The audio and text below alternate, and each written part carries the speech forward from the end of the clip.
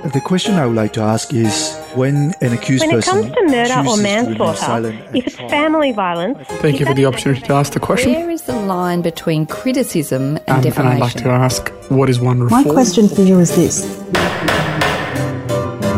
whole truth and nothing but the truth. And they shall be heard. And they shall be heard.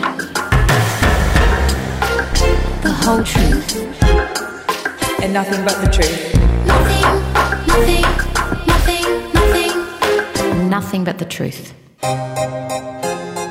Hello and welcome to the final episode of Gertie's Law. My name's Greg Muller. Like last season, we're going to finish with a question and answer episode, but as in season 2, this time it includes lawyers as well as judges. We've had lots of great questions, so thanks for that. Some serious, some not so serious. So, first off, one for the lawyers. This question came from Dara after listening to The Bar Table, the episode where we spoke to the barristers and solicitors in the courtroom. It was said by a judge in the first season that lawyers often use amateur psychology when challenging jurors during the empanelment. So my question is for lawyers. What influences you to challenge a potential juror? It's a really good question. Barrister Matthew Collins QC. So in the United States, if you watch American TV, you'll know that they have this incredibly sophisticated system of jury empanelment in the US, and there are psychologists and who will analyse what people look like and what their careers are like. That you can even question jurors in the United States. In Australia, that's not our tradition. In Australia, take a civil case. Typically, there's a jury pool of about 30 people on a given day, so 30 people come into the courtroom. In a civil case, we're picking 6 individuals. And each side, the plaintiff and the defence, have peremptory challenges, which means a challenge without having to give a reason. But the only information you have as the barrister is the name of the individual and what they look like, because you see them when they stand up when their name is read out. So, look, it is amateur psychology. We tend to huddle around the bar table, the barristers, the solicitors and the client. We'll have thought in advance, is there a particular demographic that we favour or we don't favour? So it might be for some reason we're looking for people who are a bit older than average. There might be for some reason we're looking for people who look like they might still be doing their studies. You might have a gender difference. So there might be a case where you think for whatever reason that you might be better off having more women on the jury than men. But the one thing you can be sure of is that if my side thinks we want more women on the jury, the other side thinks they want more men. And what that means is that I exercise my challenges and outgo the men, and then my opponent exercises their challenges and outgo the women, and then we end up with the remaining 6 who are in the pool at the given time. Next one to answer this question, solicitor Rob Starry. I don't think it's amateur psychology, but it's lots of experience in trying to observe human nature. For instance, if you have a sexual assault case, then we don't usually have health professionals on the jury if we know what their occupation is. But because we've been so limited now as to who can be on a jury, our prospects of trying to manipulate or mould a jury are so much more limited. And there are cases, for instance, where my clients said to me, I'm not guilty. You can allow the first 12 people who are called to simply go on the jury because I'm confident I'll be acquitted. And they have been acquitted. So that throws out any theory that there's lawyers or instructing solicitors play a role in trying to, as I say, mould the jury. So I'm not sure there's any science. The other thing, if I may say, about juries, it's never a trial of 12 of your peers because so many people are excused from jury service. And so in a terrorism trial, for instance, that might go for 6 months or 12 months, we have either the retirees or we have the long-term unemployed. But you don't have people who are working in private industry generally, or people who've got children to care for or parents to care for. They're all eliminated from jury service. And of course, if you've ever been in trouble, you're excluded automatically. We also put this question to criminal defence barrister Felicity Gerry QC. So the challenge system here, with having a few that you can stand aside because they might have a relevant occupation that might mean that they could be biased. You can start to see, if you've got a case involving child abuse and the person's occupation is I work in a children's home, they might really, really struggle to act on their oath, to work in an unbiased way. So if you know that, you can politely challenge that juror without it being personal to them. And I've certainly had a situation here where, very difficult situation for a potential juror, that they asked to be stood aside because they were plainly a victim and couldn't deal with the case. So I think that's not a challenge as such, that's them asking not to sit. But you can start to think of those examples as to why it's useful to let people not do that particular case. They might come and sit on another one the following week that isn't so personal and that they can manage to act in accordance with their oath. So it's a really interesting question for me because I see it in more than one jurisdiction.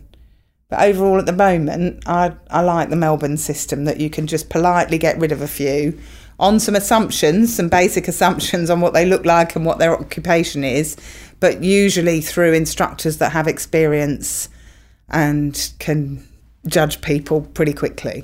And finally, solicitor Melinda Walker. It's all gut feeling, I think, is the best way to describe it. We used to have, you would know a juror's name and you would know their occupation. Now we only have numbers and occupations, and I think that it makes you wonder as to why we ever were surprised that we don't get their names anymore, because the names never really helped anyway. It may have given you some indication as to their cultural background, perhaps, but that's about as far as it goes. I think that obviously if you have a particular case, you would select particular jurors on that gut feeling as to what the general population think about these types of offences. And obviously we're talking about when you're having to select a jury for a sex offence, or if you're having to select a jury for a violent offence. When you have an offence of murder, no juror wants to be on a murder trial. So you're looking at people who you believe could be stoic enough to remain objective and to consider all of the evidence in a rational way rather than in an emotive way. But I think it comes down to your gut feeling, really, which is you can't always trust. The Bar Table episode also prompted this question from Sarah about lawyers. More precisely, what if you don't have one? Can people come to the Supreme Court without a lawyer? Hi, my name's Rita Incharity and I'm a judge of the Supreme Court of Victoria.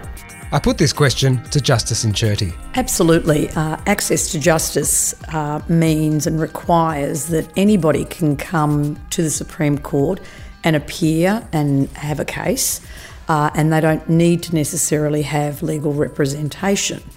Having said that, running your own case is not a simple thing to do if you don't have legal training, but we have many self-represented litigants who have run cases and who have been successful in the Supreme Court. Because the courtrooms here at the Supreme Court are pretty intimidating places. So how do people go representing themselves? Well, there are a number of things. Having a case in the Supreme Court isn't just about being in the courtroom on the day of the hearing, but there are lots of things that happen before you ever get to that stage. So a self-represented litigant that comes to this court needs to understand that they will need to prepare paperwork of all sorts, whether it's pleadings, such as a statement of claim or a defence. Ordinarily, a self-represented litigant would probably look on our website and they would find there quite readily reference to two really valuable resources. The first is our self-represented litigant coordinators, and that's two individuals whose full-time job it is to assist self-represented litigants in the court. Now, obviously, they cannot give them legal advice, but they help them navigate the process and help them understand what will be required of them throughout the course of it. And often self-represented litigants form a good professional relationship with our self-represented litigant coordinators. The second tool or resource that we have in the court that is extremely valuable is our website for self-represented litigants. So, for example, if you were coming to court and you had to prepare an affidavit and you didn't have a lawyer to assist you, you can go onto our website and there's a short video which is available in over 20 languages for self-represented litigants, or for that matter for anybody, and it will explain to you what an affidavit is, what you're required to do, the sort of information you put in an affidavit, and so on and so on. So there's small tutorials. We have one which walks you through what a typical day in a hearing might look like, and that is important because for lawyers, the courtroom is their office, but for a self-represented litigant, it can often be an overwhelming and very stressful occasion, and so the more preparation they have, the better it is. As a judge, how does it change the way you manage a trial if you've got someone who's self-representing? It does change it. The first thing is that you try to make sure that you try to explain things to people in as plain English as possible, and we should be doing that anyways. And that's not dumbing things down, but it's making sure the individual understands what they're required to do, and that means before the court case begins. But we also, I think it's fair to say, most judges in the Supreme Court and in all other courts show a fair amount of latitude and leeway for a self-represented litigant, so that even if they might ask a question that you might ordinarily think, well, that's not admissible or not allowed, provided it's not prejudicial to the other side, you'd give them the flexibility to proceed with those things. One of the other things, when we actually get closer to the hearing date, I would encourage self-represented litigants to try and get some assistance. And again, the court can do that in two ways. The Supreme Court has a pilot project at the moment where before you even issue a claim, you can get a referral to lawyers here at the court. They're independent of the court, and they can give you advice about the merits of your claim. And even during the course of it, they might give you some advice on preparation of documents. And that's a pro bono, so a free service that is run by the court. It's a pilot project because it only applies to certain types of cases, but we hope in the future for that to be expanded. The other thing that we will often do, and I have done a number of times, is when I have an individual and I form the view that it's going to be very difficult for them, for example, to lead their own evidence, that is, get in the witness box. Normally somebody asks them a question. They have to get into the witness box, and it's hard to know, well, how much information should they give? And I can make a referral to what's called the Vic Bar Pro Bono Scheme, which is a scheme run by the Victorian Bar, where barristers will provide pro bono services to individuals. And to date, the court has had every referral we've made has been responded to by the Victorian Bar. And in fact, I had a case during COVID when we had full restrictions where I made such a referral, and a young barrister accepted the referral. She was brand new to the bar, and the case was settled, and as I understand it, very favourably after 11 days of remote hearing. So in your experience, is the main reason people don't engage lawyers financial decisions? Yes, I think it's fair to say that access to justice is expensive in terms of what it costs for representation.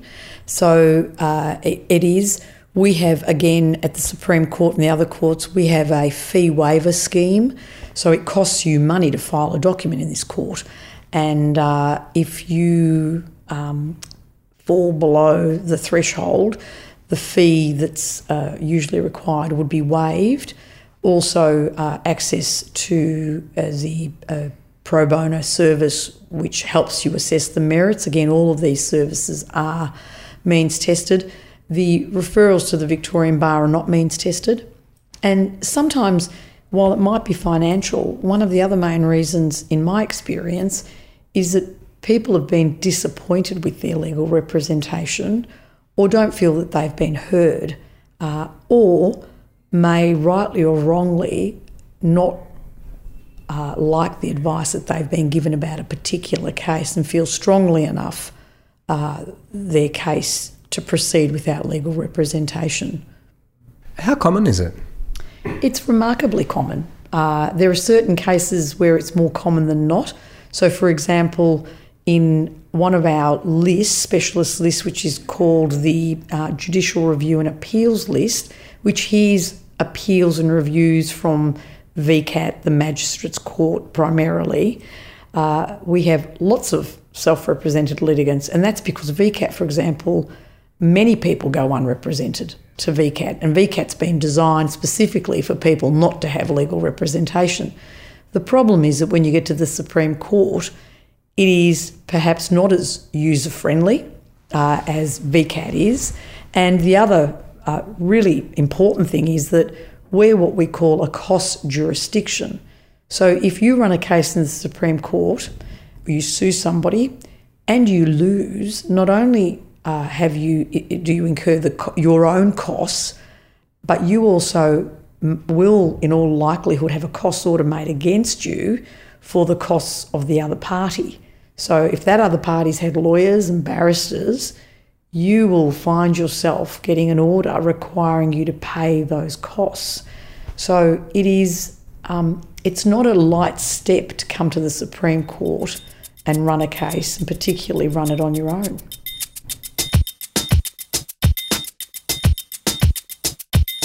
The next question comes from Kenny. Hi. The question I would like to ask is, when an accused person chooses to remain silent at trial, I think it's very easy for people to feel that if you have nothing to hide, then you should really speak up in your own defense. So the question I would like to ask the judges is, when an accused person chooses to remain silent at trial, would judges look at this person maybe subconsciously as somehow being unhelpful and uncooperative? Thank you. To answer this one, I went to criminal judge Justice Croucher. Over to you. Well, yes and no.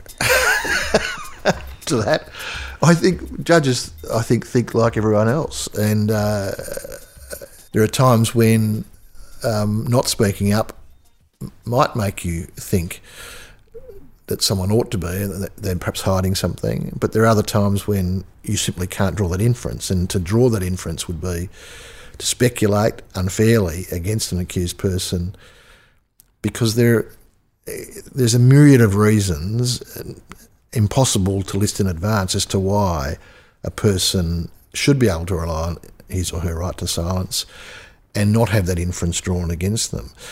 And in fact, the law has built up ways of protecting judges and juries from thinking in that erroneously speculative way.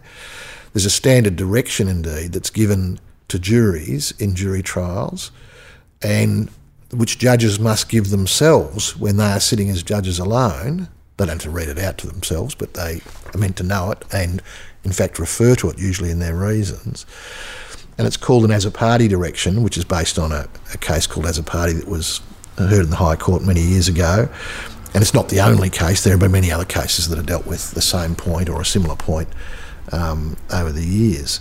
Each jurisdiction, by the way, has had slightly different approaches to this over time. But in Victoria, the standard as-a-party direction is written into our charge book, and virtually every judge in every jury trial and in every judge-alone trial will either read it out or read it effectively notionally to himself or herself. Do you want me to read it? Sure. All right. So an as-a-party direction goes like this. You may have noticed that, and I'll put the accused rather than name the case from which this direction actually comes. So you may have noticed that the accused did not personally go into the witness box and give evidence in this case, nor did he call any witnesses. That is his right. As I've told you, and as I'm going to reiterate again in more detail shortly, it's for the prosecution to prove its case beyond reasonable doubt. The accused is not bound to give evidence or call any evidence. The onus of proving the accused's guilt always remains on the prosecution, regardless of whether or not the accused chooses to give or call any evidence. This means that the fact that the accused did not give or call any evidence cannot be used as evidence against him in any way whatsoever. That fact is not evidence in the case, and as I've told you, you must decide the case only on the evidence. So the fact that the accused did not give or call any evidence does not constitute an admission by him and may not be used to fill gaps, if you think there are any, in the evidence led by the prosecution. It does not add to or strengthen the prosecution's case in any way. It proves nothing at all. You therefore must not draw any inferences against the accused for failing to give or call evidence, or even consider the fact that he did not give or call evidence when deciding whether the prosecution has proved its case beyond reasonable doubt. Also, you must not speculate about what the accused might have said if he had given evidence. You must decide this case solely on the evidence which has been given in court. So that's a standard sort of direction. The cases are legion over the years that have dealt with this sort of issue, because as you can imagine, and as the person's question shows, it's an interesting and reasonable question to ask. It probably hangs over every case where a person does not give evidence. And even when they do, it's still there probably, because sometimes there'll be a contrast. You might have two co-accused in a case, one who gives evidence and one who doesn't. That becomes messy from a legal point of view, but it happens.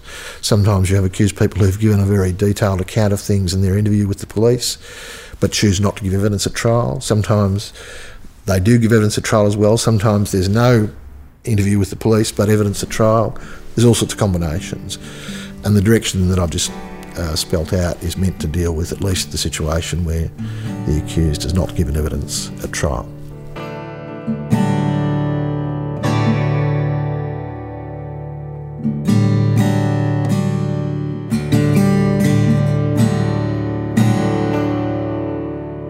Thank you for the opportunity to ask the question. My name is Bakhtar Gil, and I'd like to ask, what is one reform or change that you would like to see in the Supreme Court or the Victorian justice system at large?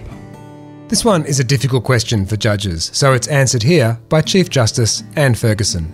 The courts can't change the law. That's the province of the Parliament. That's not our role.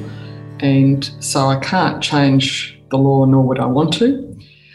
But in terms of the courts, what we can do is to continually look at the practice and procedure and to try to make improvements in that way.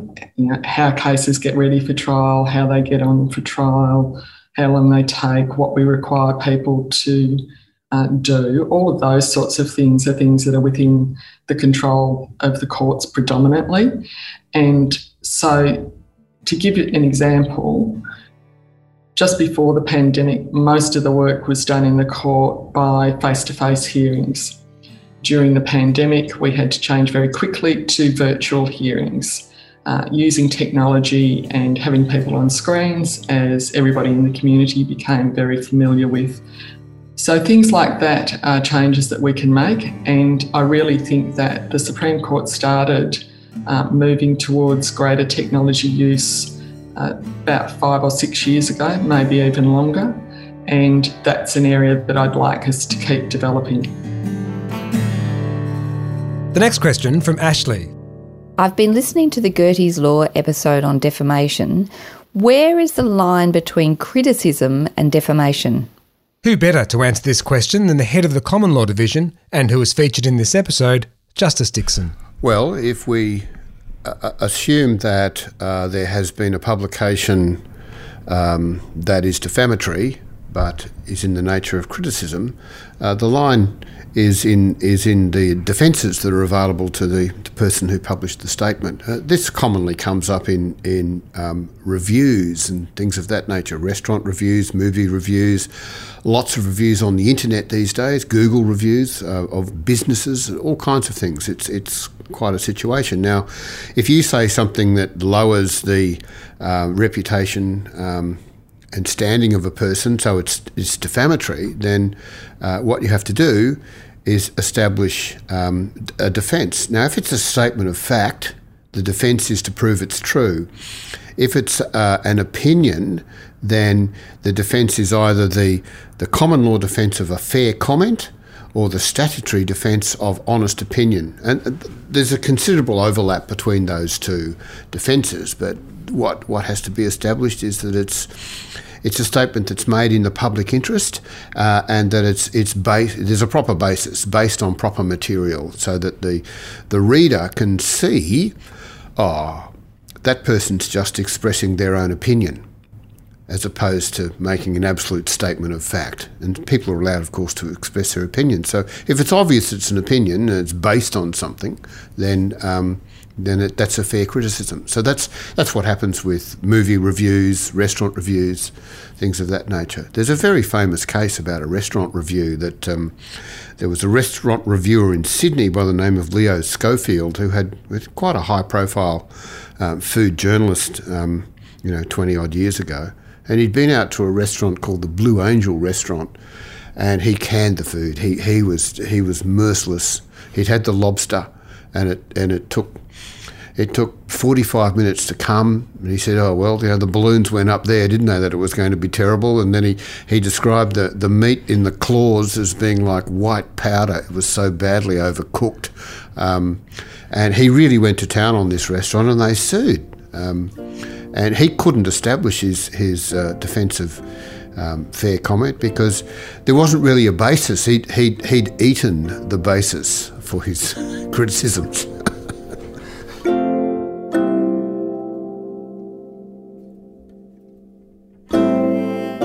We had a fair bit of correspondence following the episode on manslaughter and murder.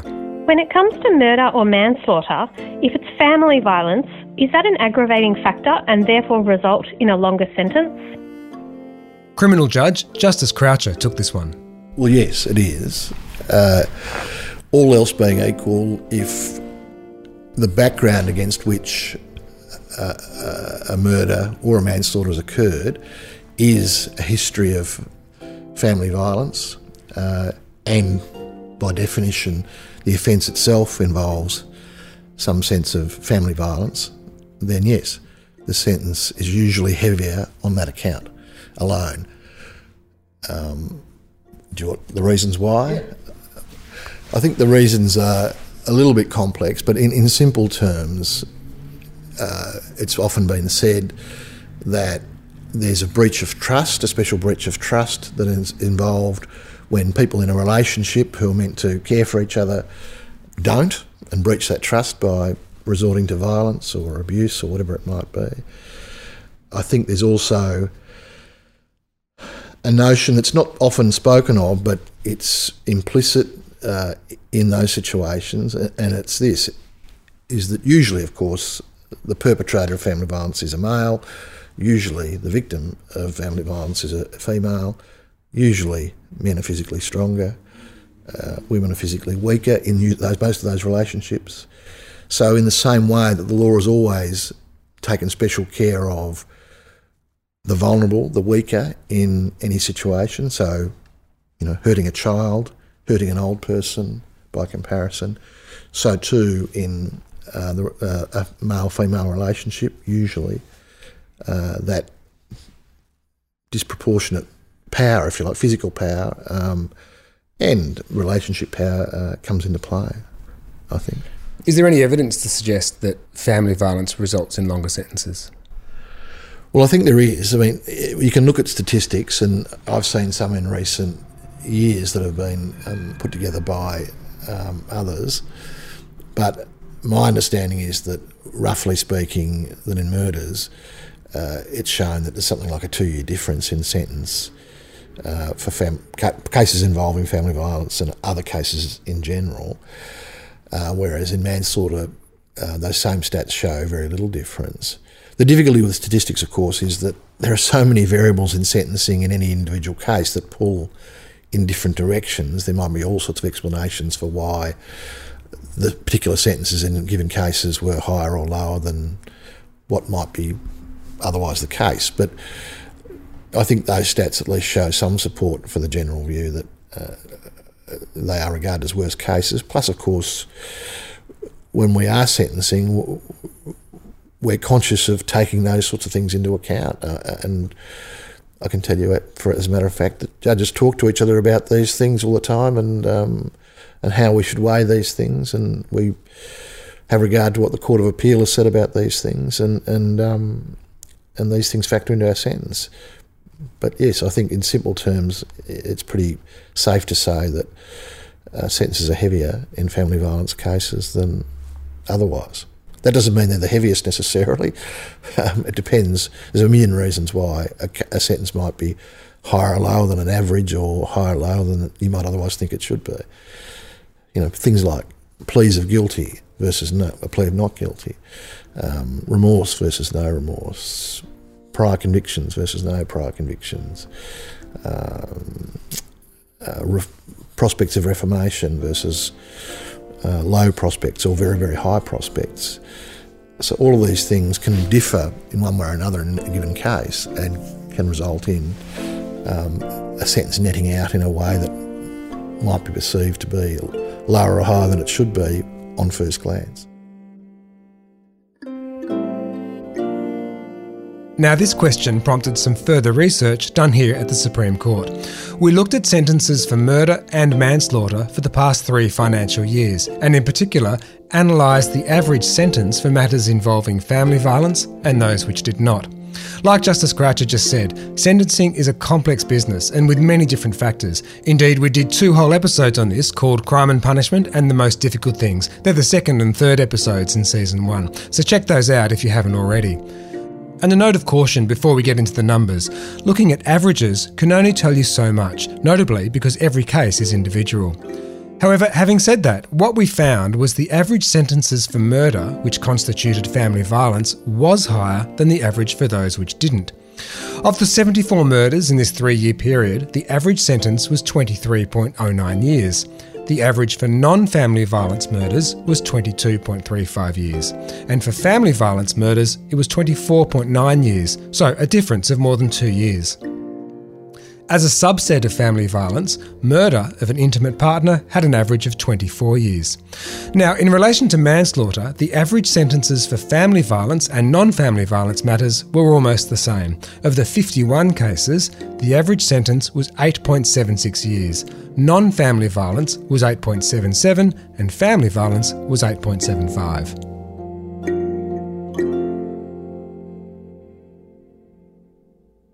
This next question came in from Daniel after listening to the previous 2 episodes on terrorism. Are you seeing many terrorism cases which are not Islamic terrorism, such as right-wing terrorism? And if so, are there any different considerations for cases of this type?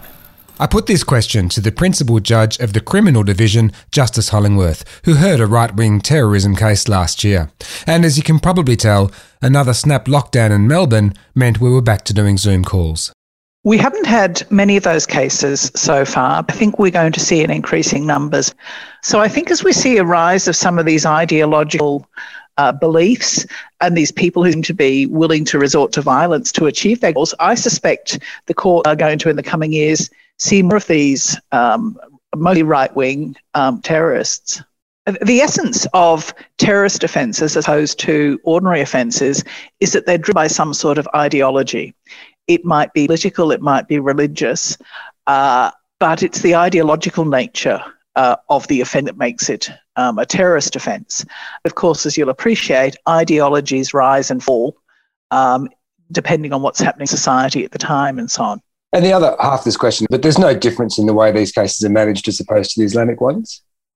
No, there isn't. A lot of the Islamic terrorists perceive that they're martyring, they're being martyrs for their beliefs, for their cause.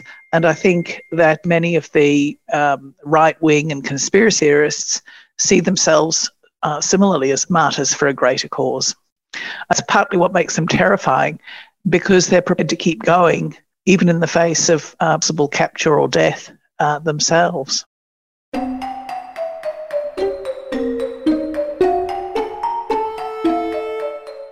Hi, my name is Maritus and I am a law student at UNE. My question for you is this. Unless you work in legal circles, many of you would not be known. In everyday social situations, for example, a wedding reception or a neighbour's backyard barbecue, do you tell people you are a lawyer or a judge, or do you avoid it as it can draw immediate requests for legal advice or create a debate about an opinion on a judgment made by a fellow justice? To tackle this one, first I went straight to the top, Chief Justice Anne Ferguson. So I've changed over the years. When I was first a judge, I used to say that I worked in the law, and what I found was that led to a series of questions, and eventually I ended up saying that I was a judge anyway. It's not something to be embarrassed about, but what you sometimes find is, particularly people that don't know you at all, they've got a perception of what a judge is like, and so as soon as you say you're a judge, you find the conversation changes or can change. And I didn't like that, but now I just say I'm a judge, and sometimes people ask me, where or in what court, but that's usually the end of it. And I don't very often get asked for legal advice because I think that answer sort of stops them in their tracks. And I usually pretty quickly try to change the discussion onto another topic. I wanted to put this question to another judge here too, because let's face it, when it comes to murder and manslaughter sentences, we all have an opinion, regardless of how much knowledge we have. And it'd be tempting to bring this up if you're at a barbecue and you happen to find yourself talking to, say, head of the criminal division, Justice Hollingworth. When I'm asked what I do at a social setting like that, or by people I don't know, I tend to not say I'm a judge straight away. I tend to initially answer I'm in the law or something of that sort, and then they ask what sort of law. I might say mostly criminal law. And I probably only in a social setting volunteer that I judge 2 or 3 questions in. And for my part, it's not because I fear that people are going to challenge me about sentences of the judges or things of that sort, because the sort of people I'm likely to meet in a social setting wouldn't do that. Somebody met on the street or a stranger might want to do that if they knew I was a judge. What I find, and the reason I'm a bit more hesitant about answering it socially, is that a lot of people find it rather intimidating. I'm not sure what to say, and in my experience, it tends to be a bit of a conversation stopper. So that's probably why I don't answer. I just avoid it for as long as I can, and wait until we see just how interested they are.